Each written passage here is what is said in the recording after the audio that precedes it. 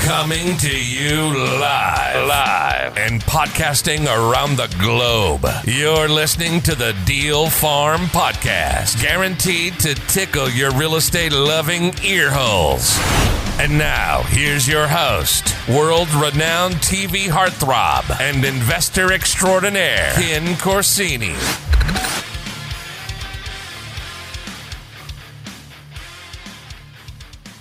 Hey, all you Deal Farm Podcast listeners. I know it's been a while since we put out a new podcast, but we are back. Obviously, a lot has happened over the last few years, not the least of which was the fact that we filmed 28 episodes of Flip or Flop Atlanta for HGTV. And more recently, Rock the Block Season 2, just this last fall. And while we're about to jump into filming another new show this spring, I'm determined to get the Deal Farm Podcast up and running again.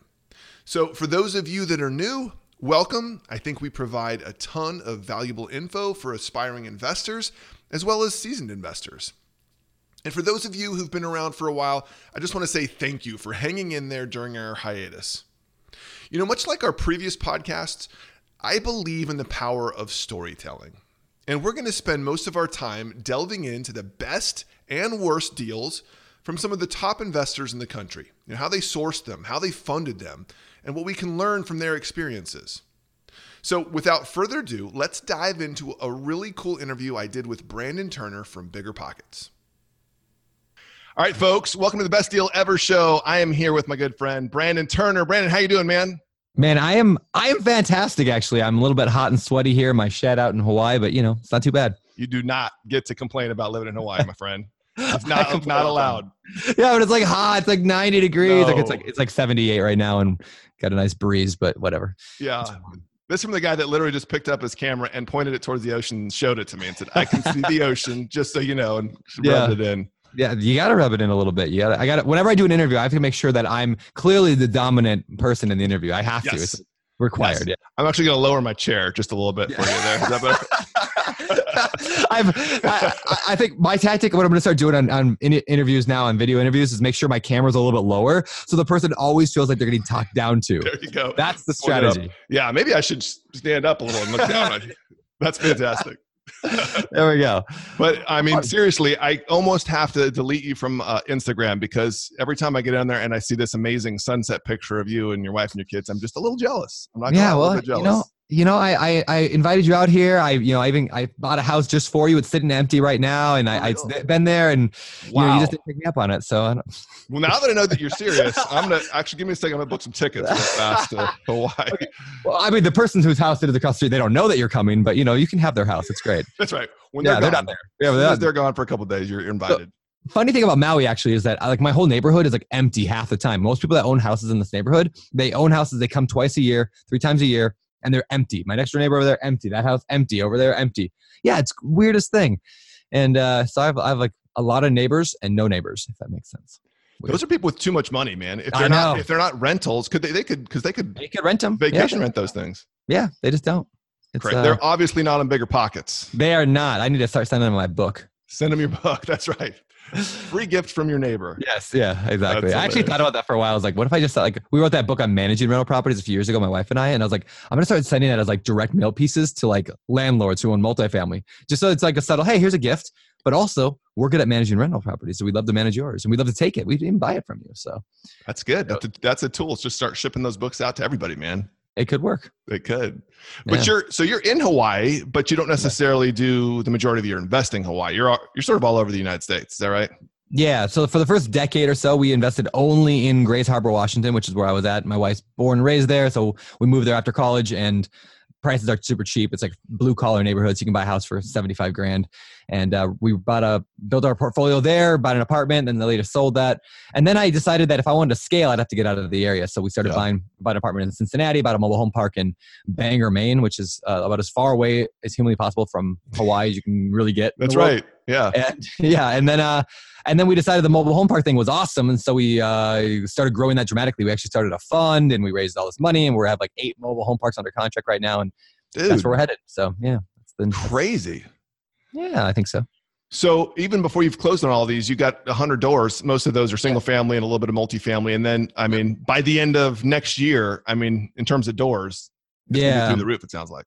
I hope so. Yeah. So I have I'm a big believer in like vision, like casting a vision. There's this book called The Vivid Vision. I talk a lot about this lately, but it's this book of like, it's basically like, look, a lot of companies have like a mission statement or like, here's where we want to get to, we want $10 million. The Vivid Vision was like, you need to get like crystal clear on your vision in like a 3D sort of a way. So what I did, I mean, I can even show it to you. It's over there, but I like wrote this newspaper article about my company 3 years in the future.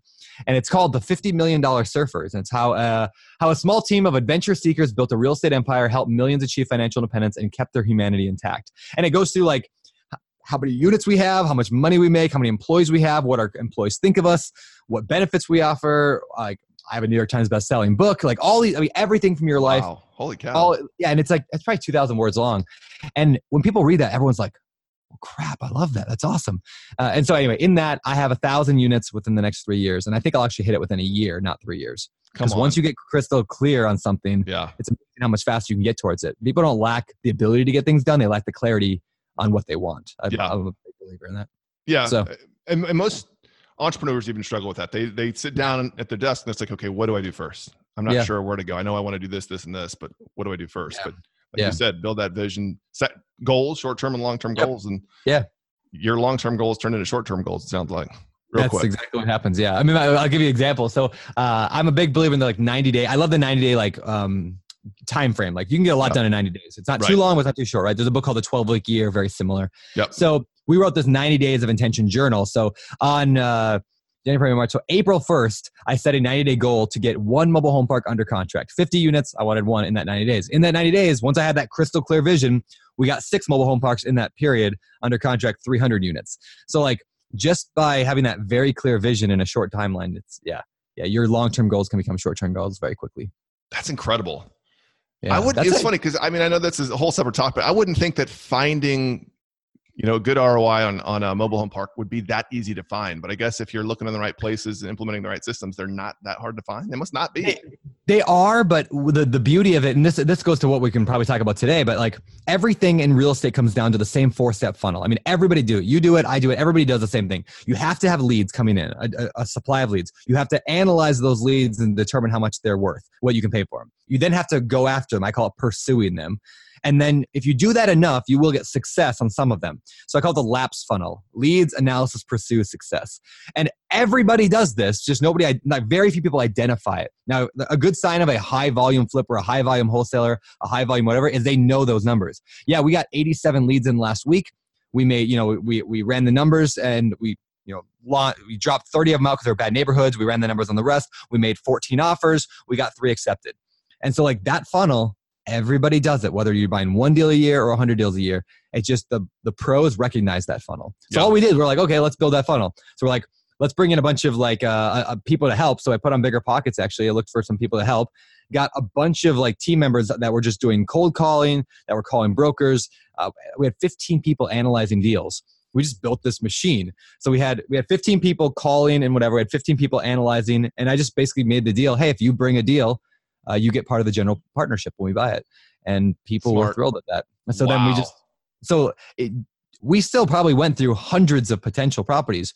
We just, rather than doing that over the course of years, which most people do, we did it all in the course of 90 days. And that's, you just turn that faucet on and you can get deals all day long. It's a big funnel. That's ingenious. You basically built a small army in a very short amount of time. Yeah. To source deals for you. Yeah, that's pretty much what it was. Yeah. And then you offer people like a good chunk of the deal if they bring something. And that's right. People are excited about that. Well, it didn't cost you anything on the front end either. I mean, you weren't out anything. It was more, hey, if we find a deal, then you can participate. Yeah. And there's a lot of people that were in that group that didn't get a deal yet, and they maybe won't. But like for them, like they're getting to learn and be part of this machine and see how that goes and get the skills. And so like they're like, I've talked to a number of them that are like, I'm not even like, if I never get a deal, they've told me like, I don't even care. Like just being a part of this and learning is awesome. Rubbing shoulders with Brandon Turner was enough. Yeah, just being able to like brush against the beard. That's right. I got to touch the beard. That's hilarious. That's what it is. That's very cool. Well, okay. So you've obviously figured out, funnel generating leads and whatnot. I guess that leads us, it's a really natural segue into, so what was your best deal and how did you find it? Yeah. So I'm going to use the word best to say it's my favorite deal. Okay. And it is one of my best deals, but it's also like the deal I just love talking about. So the deal I'll talk about is my four-plex that I bought just over 3.5 years, or 3 years ago. We'll call it 3 years ago. I can go on and tell you the whole story if you want to ask questions. I don't know. How do you want to? I want to hear the whole thing. So it was a four-plex. Right. How did you source it? Where'd you find it?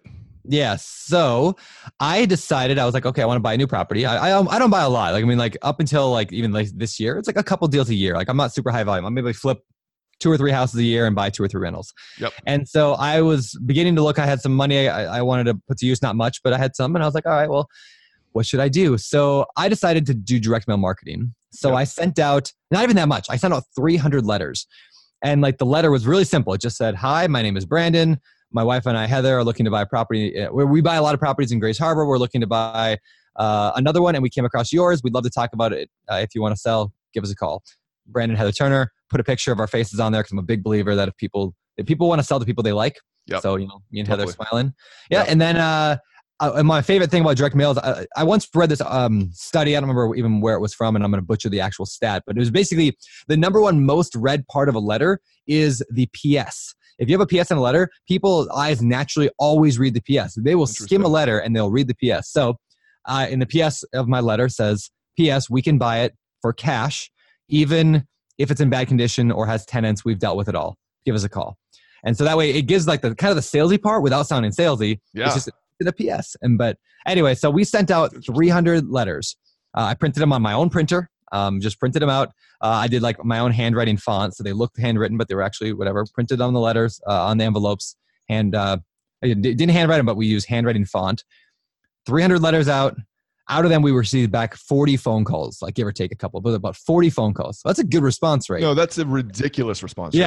Yeah, 40 on 300. Wait, now what was the list that you mailed to again? So I mailed to absentee owners who had bought their property. I think it was previous 2005, I think is what I aimed for that one.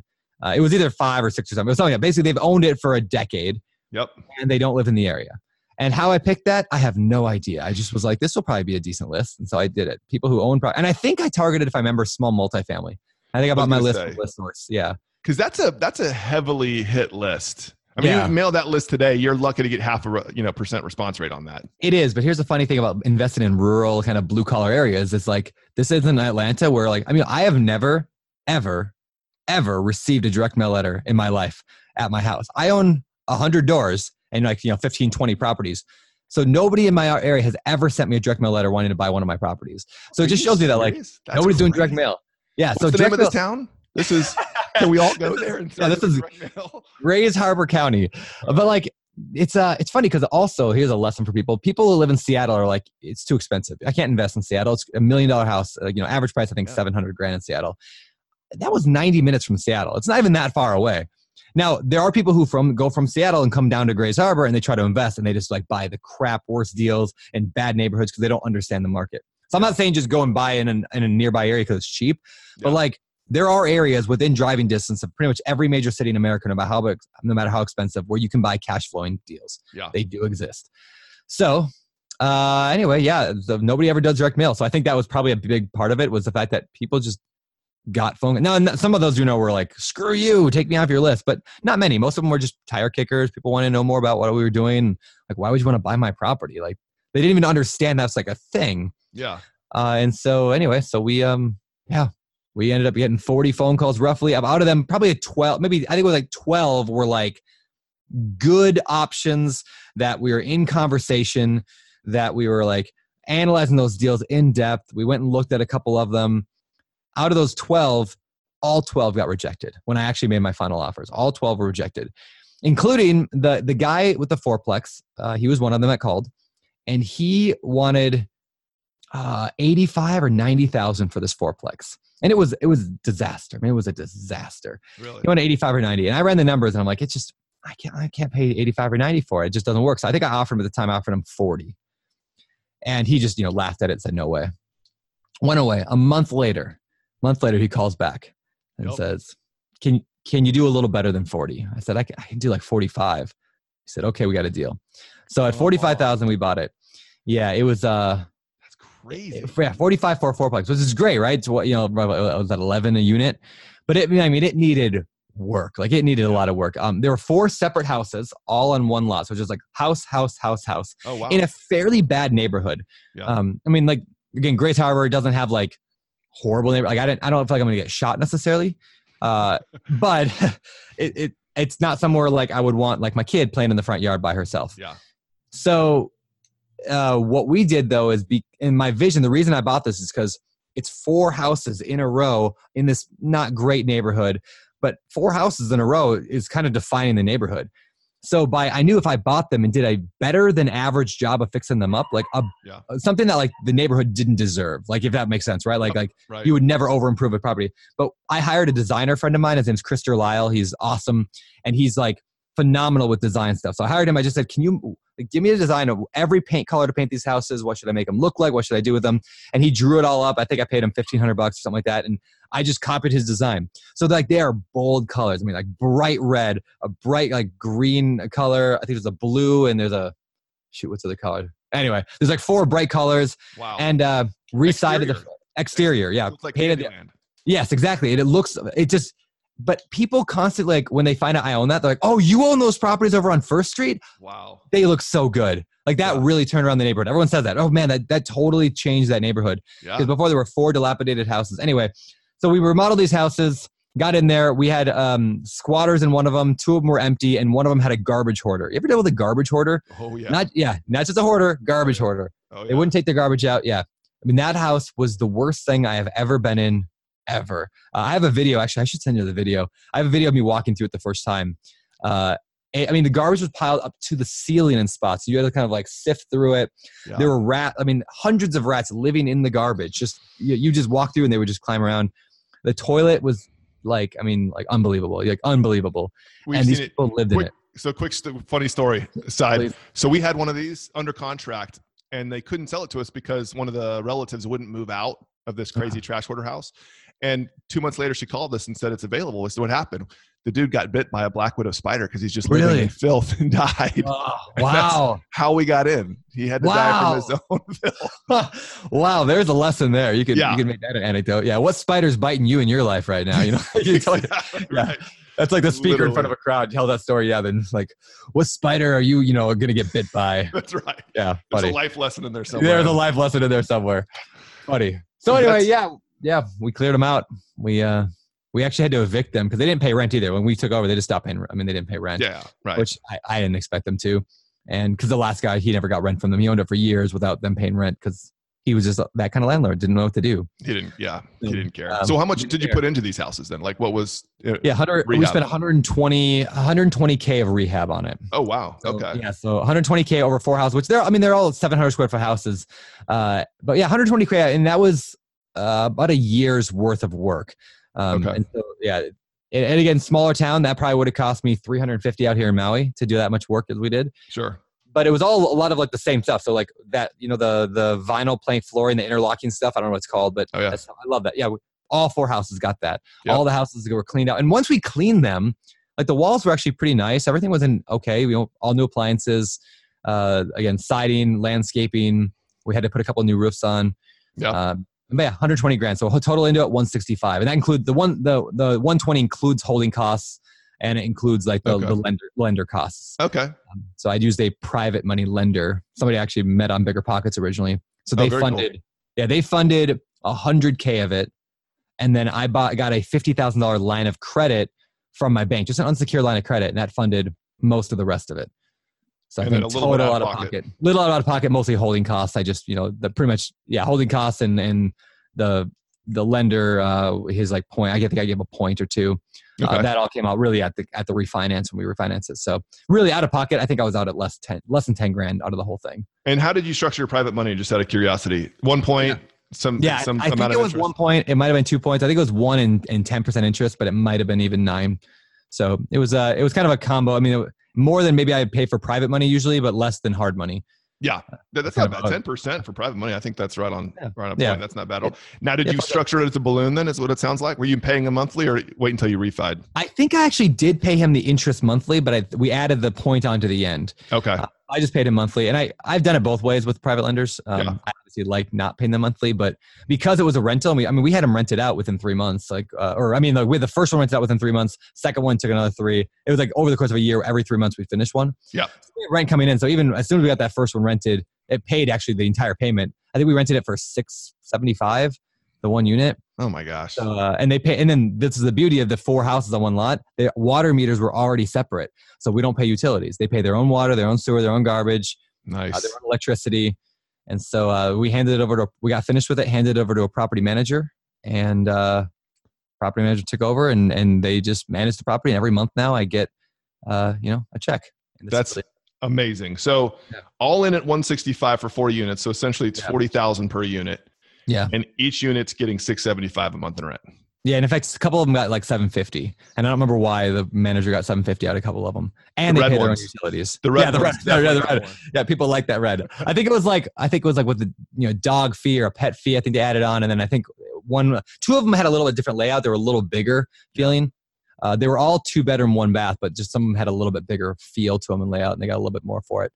Yeah. And then, we refinanced that, went to a bank, got an appraisal. I think it came in at like it was 220 or something like that. Okay. And we were supposed to get a refinance up until honestly the day before closing. They were going to do a 70% cash out refi, and we were going to get pretty much everything back until we put into it. Yeah. And then the day before closing, they came and said, "Oh, actually, we can only do 120. And I can't remember the reason, but they had we can only do 120 because that was your original loan plus something that they could maybe add in. So anyway, that sucked. It was like day before, and they were just like, well, take it or leave it. So we have a loan. We got a loan for 120, and we put it on a 30-year mortgage. And this goes, I don't think I mentioned this yet, but we put it on a 30-year mortgage, but we set it up on payment plans to pay off in 18 years. Okay. And that's where the real beauty of this deal comes in. And something I talk a lot about on Bigger Pockets is because people are wondering, why 18 years? Well, I bought this property. We closed on it 4 days after Rosie was born, my daughter, Rosie. Oh, wow. So her very first outing into the world was to the title company. And we went and signed papers for this property. So this property is her college education. So really? So what I mean by that is it's paid off in 18 years. I mean, if it's worth $225 today, let's say, 15 years from now, $350 probably, somewhere around there, just based on like normal appreciation. Yeah. Should be worth, $350 by that point. We won't owe anything on it at all. And so she will get this property in 18 years. It's not like title. It's not in her name. It's in my name. Yeah. But we'll be able to refinance it at that point. Let's say it's worth $300, right? We can refinance it, pull out $250,000, $225,000 in tax-free cash that Rosie then can use for her college education. And that's cool. Then we can also put it on another 20-year, let's say call it a 20-year mortgage. And now it covers her kids' college education. Right. And so this entire thing so she won't be burdened with student loan debt. But even better than that, in my opinion, is the fact that from the time she's able to understand it, I mean, she knows today it's her property. I showed her pictures. We drove by it a couple of times. But when she's 5 or 6, she'll be doing the profit loss on this property. When she's older, she'll be answering the phone sometimes for like things that go wrong with it. Like I want her to learn because this is her property. So it's a learning thing, which is kind of cool. Amazing. That is such a cool idea.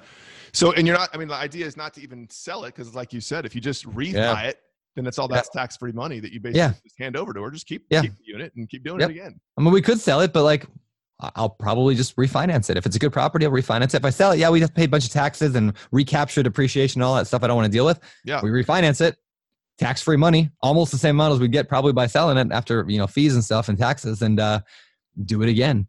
And the cool about it, so Rosie gets the college education. I get the cash flow. So even set up an 18-year payment plans and having a property manager, after all expenses, repairs, maintenance, all that, we average a little over $1,000 a month in cash flow on that I just get to use for whatever I want. So, dude, that couldn't have worked out any better. Is there a part of her that's like, hey, that's my house. Where's my cash flow? Not yet. She's 3 years old. I don't think she understands anything, but she does know it's hers because she said something about my house when we drove by it, like when I explained it to her. So I think she's getting it. That is such a good idea, man. Yeah. Think of all the people that are putting their kids through college or racking up just a ridiculous amount of debt. Or their kids are taking out student loans. Yep. Just freaking buy them a four-plex, man. When they're kids. Honestly, like here's what's cool is like you could buy your kid if they're under the age of 5, you could buy your kid even a single family house anywhere in the country, and all it has to do is break even on a 15-year mortgage. Yep. That's all, right? So just buy a house that breaks even on a 15-year mortgage. which is not entirely difficult to find. I mean, you don't even need to make I love the cash flow. You don't even need to. You can just buy your kid. It doesn't matter. The whole goal is the loan payoff. It's getting the loan paid off over 15 years, and you just pay for your kid's entire college education. And you buy every one of your kids before they're 5 years old a deal, and you're set. They're set for life. I mean, at least it's amazing. It's like a bank account that you're getting a much better return on. It's like a bank account that your tenants are putting money in every month. That's right. That's exactly what it is. Yeah. Somebody else is going to put money in every month. Somebody else is making deposits, and it's appreciating faster than any bank account out there. Yeah. And because we like the beauty of what I love about BRRRR properties, which is the buy, rehab, rent, refinance, repeat, is you're flipping a house, but you're holding it. Your repair costs are like almost nothing. Like we hardly ever deal with repairs and maintenance on this property because we already fixed it up. We already put 120 grand into it. That's right. Yeah. And we have, I mean, that's easy. Because it's the nicest property in the area, we attract really good tenants. Like we have really good luck with tenants there. And I think it goes to this. I like to say that even C-class tenants watch Chip and Joanna Gaines. And what I mean is like even people who are D and C-class tenants, there are many people in those neighborhoods who still want a good place to live. They still are good people. They still like farmhouse sinks, or they still like, wood floors. Yeah. So what a lot of people do is like, hey, you're a D-class, this is a D-class area, I'm going to give you a D-class product. And then they only attract D-class people. But true. There are people in every market who will, there are good people in every market, even a bad market. So I'm not opposed to buying in a little bit lower class areas as long as my property is the best in that area. That's right. Well, and you can be pickier. Because you got the red and the blue and the green house. Everybody knows what those are. They know that they're nice. And so when it comes time to find a tenant, you probably have more than one applicants, and you're picking the best one. Yep. And people love that property. And so, you got a reputation as like a really great place. So that's very cool. Well, the other thing you did, I think that's key, is it wasn't just one house. If it was just one house on the block, it might have been harder to build a reputation and turn the neighborhood. But if you've got 4 in a row, then you are sort of changing the dynamic in that neighborhood. Yeah. And they were definitely the 4 worst houses. I mean, the other ones are all right. There's one other house that's like vacant on the lot, on the block, but everything else is all right. They're just like blue collar homes. Yeah. And so by adding these 4, I just made that whole street. I mean, I even had like the guy who does the inspections, like came out, because we got permits for all this. And he was just like, you just totally transformed this neighborhood. Like he was like thanking us for like fixing this part of his problem of his life. So cool. All the neighbors had to love you. You dumped $100,000 into some houses on their street. Everybody had to love that. Yeah. Yeah. And hey, had it worked out perfectly, I would have gone out with almost no money out of pocket. I would have pretty much I think we were trying to get 160 out of that refi. Yeah. And had it worked out, I would have been, nothing out of pocket. Now, as it is, I got 40K invested, which, I had that 40K line of credit from the bank. So I could have just held on to that for a while, but it was higher interest and I didn't want to deal with it. So I just paid it off. I will say this. Have you looked at mortgage rates? They're stupid low right now. Yeah, I know. I should actually go, because I've owned it now for well over a year, so I can do a cash out refi. You're right. I don't know why I haven't thought of that. I should just go and refi it now, because now we have 15 years left, because we're on 18. That was 3 years ago. So we could do a 15-year mortgage right now. I bet you rates would be stupid. I could actually pull out a bunch of cash. That's a great idea. You absolutely should. All right, see you later. There you go. You're good? I got everything folks. Thanks for joining. No, that's a great idea. I should look into refinancing this thing. Yeah. I know a mortgage company that could hook you up. I'm just saying. You do know a mortgage company. That's great. I know. That's awesome. That's phenomenal. Okay, so how did this change your business? I mean, you went in there and you obviously found some cool houses. You turned the neighborhood around. You had an amazing strategy with tenants. How did this change your business? Have you done anything in terms of implementing something in other houses that you're trying to acquire because of this deal? Yeah. So I would say that the thing that made the biggest difference was, or that I look at as it changed, was I realized like the Chip and Joanna Gaines factor, or I call it the Ken Corsini factor, but people still watch, they love it. So I learned that. So like, if you can do a good job, I guess it's like, don't judge tenants by their economic place in life. Yeah. Right. So and once I realized that, like, that's made a big, so that's why I'm not afraid of mobile home parks anymore. Like that, I think that helped me get into that world, because these are like one step above a mobile home park. Little tiny 2-bedroom, 1-bath, 750 square foot homes. Yeah. Like they're not, and all on one lot. It's very similar. And so I realized like there are really good people who want to do that. So it doesn't scare me to get into the lower income stuff, as long as we can provide a better product than everyone else. Yeah. So I think more than anything, it just got me into that. So it was a good stepping stone into mobile home parks. It's a really good takeaway to if you're in a C or D class, aim to have the nicest house on the block. I mean, don't overspend, obviously, but have the nicest house on the block. We didn't do granite countertops. Like we still did laminate, so we didn't even like go crazy. I know. We got little cheap laminate counters from Home Depot. Who does that? Yeah. But know your market, but just do a little better. The Gaines would never do that, just so you know. No, they would not do that. They would have done like concrete or something. It is something, yeah, concrete, exactly. I love it, man. Okay, so somebody out there's listening to this, what advice would you give them in terms of maybe acquiring their first fourplex or their first property? Yeah, think of it like a funnel, right? It's just like if anytime somebody says to me, I can't find a deal, like it means that your funnel's broken somewhere. So just think of it like, okay, what are you doing for leads right now how are you generating leads consistently and high quality? And ask that question, right? Like Tim Ferriss says, ask better questions and you get better answers. Like, okay, so how do I generate consistent high quality leads on like autopilot even? Yeah. And answering that question is going to get you a bunch of leads because you'll figure it out. And then, okay, how are you analyzing deals? Do you have a system for analyzing them quickly? Do you have some rules of thumb you abide by to make it go faster? Do you have a software you're using? Are you tracking? Are you organized? If so, great. Okay, how many offers are you making then? Set a goal. I'm going to make 5 offers a week. I'm going to make 2 offers a week. So we had set a goal of when I did that 90-day thing, we set a very strict lead measure. We were going to make 2 offers every single week. That was our goal. 2 offers on a mobile home park a week. And so we ended up making 8 offers in a month. And out of that, 2 of those ended up getting accepted because we were just consistent. And because the leads were high, because we were filtering out the junk ones, because we had clarity in what we want. It's anyway, follow the funnel. And if you follow the LAPS funnel, LAPS funnel, you'll get what you want. Yeah, just don't have a lapse of judgment. Right? Don't have a lapse of judgment. That's good. No, I love it, man. I think that's fantastic. Well, I mean, for somebody that's just getting started, I don't want them to necessarily have the expectation that they're going to send 300 letters and get 40 calls. Yes. Yeah. I've never had that. Phenomenal. That was phenomenal. Unless you move to rural Washington, in which case it happens every time you send out 300. No, but for real, I mean, it is. It's about consistency, and you're exactly right. Create the funnel, work the funnel, set some KPIs, track what you're doing, and eventually the deals come. They just do. If you're doing it consistently, that they absolutely come. And I love the way you structured this deal. Obviously, being in a house for $40,000, making $675, $700, that's a phenomenal deal. But phenomenal. You sort of set it aside for your daughter. That's so stinking cool. That's never dawned on me to like, here's a house for one kid, here's a house for another kid. And basically it takes care of college, wedding, everything. Here you go. Yeah. Just set it and forget it, sort of.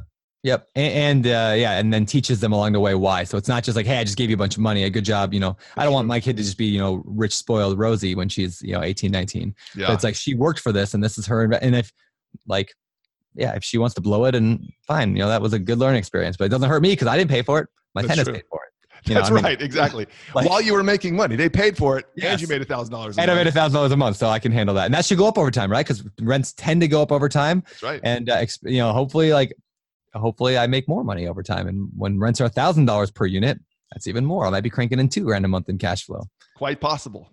Yeah. Phenomenal. Brandon, I love this one. This is it's unique too. It's got a unique bend on it because you found a way to put it in your kid. Now I'm going to go talk. Actually, maybe I shouldn't tell my kids. I'm not going to let them see this one. Yeah. Like, where's the free house, Dad? Yeah. You're all getting a house. Yeah. That's right. We actually interviewed a lady the other day on the podcast on our show just a couple of days ago who told me she's like, after I heard you did that with Rosie, she went and bought 3 houses for her 3 kids. And now she's got, she went and did the exact same thing. And I was like, I love that. Like it's life-changing stuff. Like, 'cause you don't even have to get a good deal. Like it just got to be something that like can't lose. You don't want to lose money. Even. Yeah, break even. Who cares? In 15 years, it's paid for. Yep. But again, maybe the best takeaways, like you said, because I'm the same way. I want my kids to be able to read a P&L, at least by middle school. Let's look at this together and understand how business works. And so every month, Rosie and I will sit down and we'll go over the numbers. What was income? What was expenses?